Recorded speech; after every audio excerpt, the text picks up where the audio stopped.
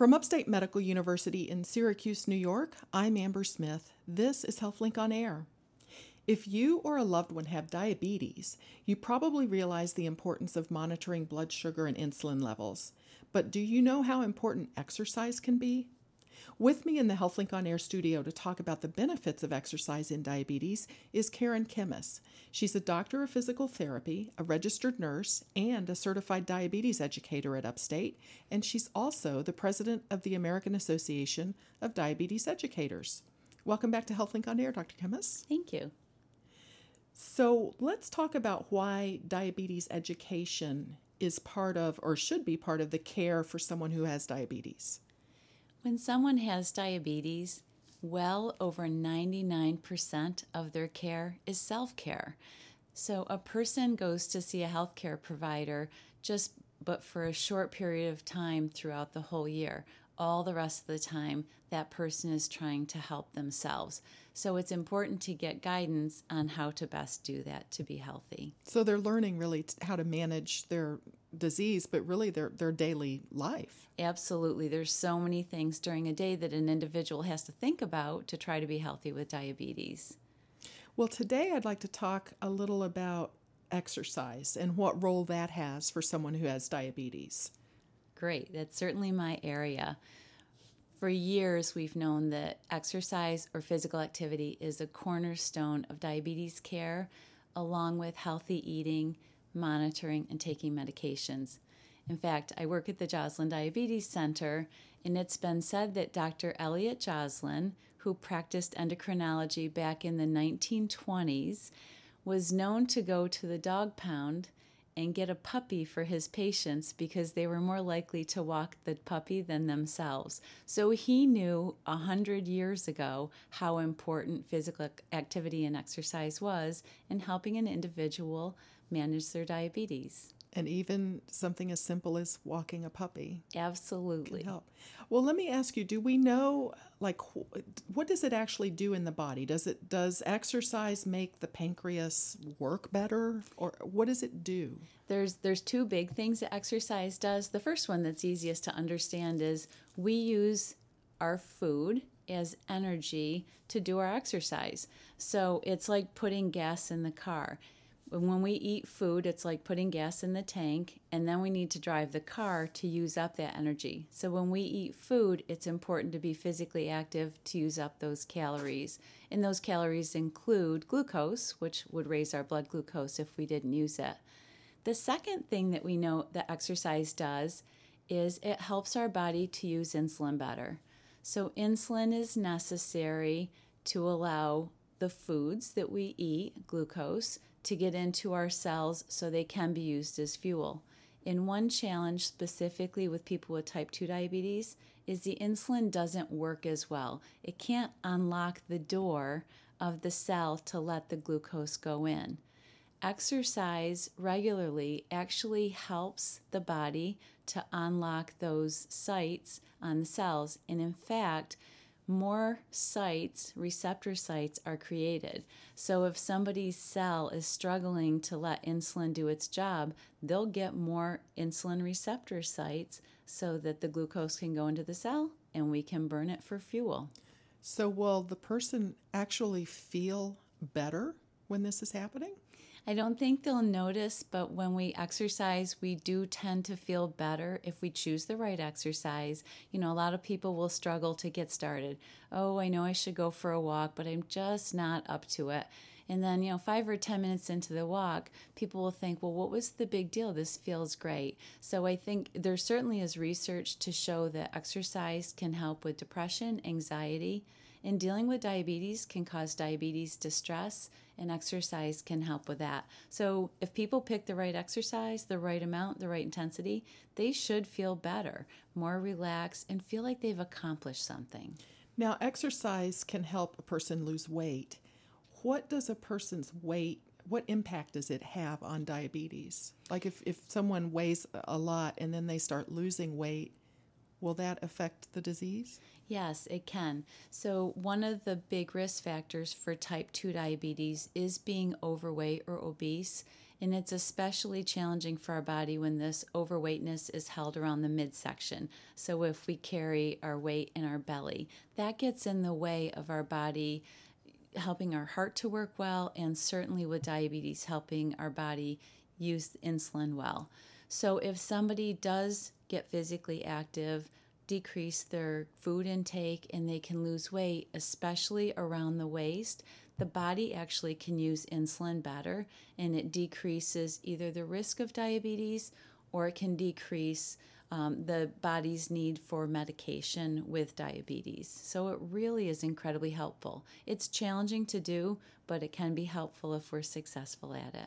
And I think one really important thing is an individual doesn't have to lose 40 or 50 or 100 pounds to do better. Even with a 5 to 10 pound weight loss, our body already starts functioning better. So that's really, really important. It's a lot easier to think about being successful when we think small increments at a time. Sure. Well, this may be a little bit controversial, but can exercise cure diabetes? It is controversial, and I think it's just how we define the cure. So a lot of people may think that if I don't take a medication, then my diabetes is cured. Once an individual gets diagnosed, essentially they would carry that diagnosis, but exercise can help to minimize what the body needs to help as far as using insulin. So an individual might see a decrease in the amount of medication they need, or if they use insulin, they may see a decrease in the amount of insulin. I do think it's really, really important, though, that everybody realizes that bodies are different. So somebody can be really physically active and be doing all the right things and still need medication, be it pills or insulin, to help their body work well. So they just need to appreciate that that's what they need. It's not a bad thing. We want to do whatever we can to help our blood glucoses be in target ranges so that we can be healthy.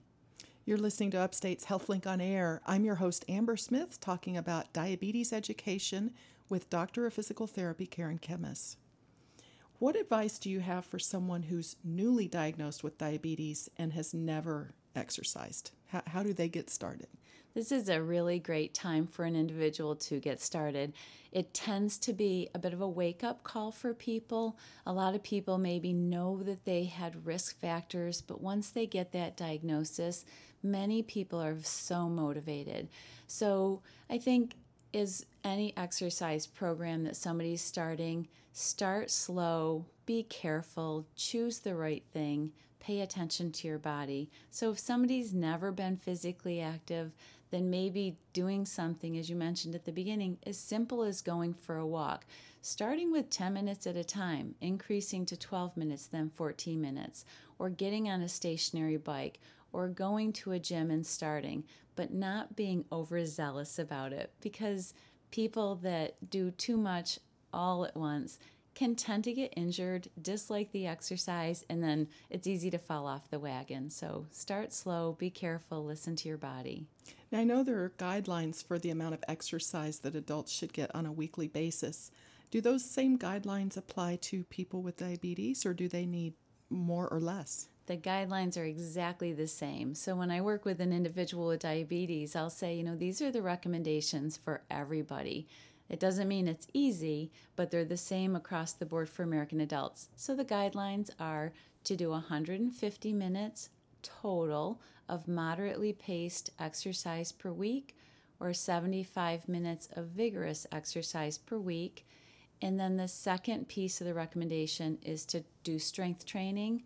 So the guidelines for that are to do 2 to 3 days per week of strength training, not 2 days in a row because the body needs recovery. And we should do 1 to 3 sets of an exercise, and we should do about 8 to 10 repetitions to fatigue. So if I'm doing a particular exercise, my muscle is tired by that 8th to 10th repetition. And then we rest for a half a minute or a minute, do a second set, and then a third set, and then go on to the next exercise. Well, we've talked about the importance of starting easy and working into it. If you have diabetes, does it mean that you're limited in doing, marathon training or things that are higher intensity? Not at all. So I have had patients that I've worked with that have done such things. It doesn't mean everybody should aim for that. But if somebody has diabetes and they are going to start exercising more vigorous than their everyday activities, they should consult with their healthcare provider to just make sure that that makes sense. And generally, what the healthcare provider will most look at is their heart health. So if somebody's heart is strong and they have low risk factors for heart problems, they can do vigorous exercise or activities. If the provider sits with a person and evaluates things and possibly a person has a stress test and it's determined they should do lower intensity, then they'll be prescribed based on that. One really easy way to determine if we're exercising at a moderate, safe level during aerobic exercise is to do the talk test. So if I'm walking or on a stationary bike, if I can carry a conversation without being short of breath, that's moderate paced. My heart's keeping up with it. It's not asking the lungs for more oxygen. I'm not short of breath. But if I'm exercising more vigorously, where I'm short of breath and I have to take in a breath every few words, that's vigorous exercise. And somebody newly diagnosed or with a diagnosis of diabetes and heart risk should exercise below that level. So if someone is taking insulin, should they exercise before they take insulin or right afterward, or does it matter? It doesn't matter as much as it used to because our insulins that we can inject are so similar to how the body's own insulin works. So generally people can exercise. Most times we don't have to be as careful about that. Some people find that they naturally get a bit of a rise in blood sugar early in the morning upon awakening. So this may be a nice time to exercise. It's a good time to fit it in, and there's less risk of low blood sugar. And then otherwise, an individual would kind of, watch what their body typically does day to day, see if they're at risk of lows. If they're not, then any time is good. If they are, they may need to decrease the insulin that's working at that time because the exercise makes up for it. Or some people will need to take in a bit of a carbohydrate prior to the exercise. If people aren't using insulin or taking the pills that make our body produce more insulin, there's a really low risk of low blood sugars, so that makes it a little bit easier. Well, I wanted to ask you about whether there are any precautions, and if someone with diabetes works out with, a loved one, are there things that the loved one should be on the lookout for to make sure there's no problems happening with the person with diabetes? Yes, if somebody does use insulin or those medications that make our body produce more insulin, there are so many different symptoms that could suggest a low blood sugar, but an individual usually has pretty consistent symptoms. So if they just start to act differently, a cold sweat, shaking, getting pale, being confused, getting tired acting, then it could be a low blood sugar. And hopefully the person with them knows how to help them get in some fast-acting carbohydrate to help that. The other thing is a risk of heart problems. Unfortunately, people with diabetes do carry a bit of an increased risk of heart problems, so we always have to be aware of those symptoms. And they might not be the typical symptoms we think of. Sometimes it's that somebody gets overly sweaty, gets some nausea.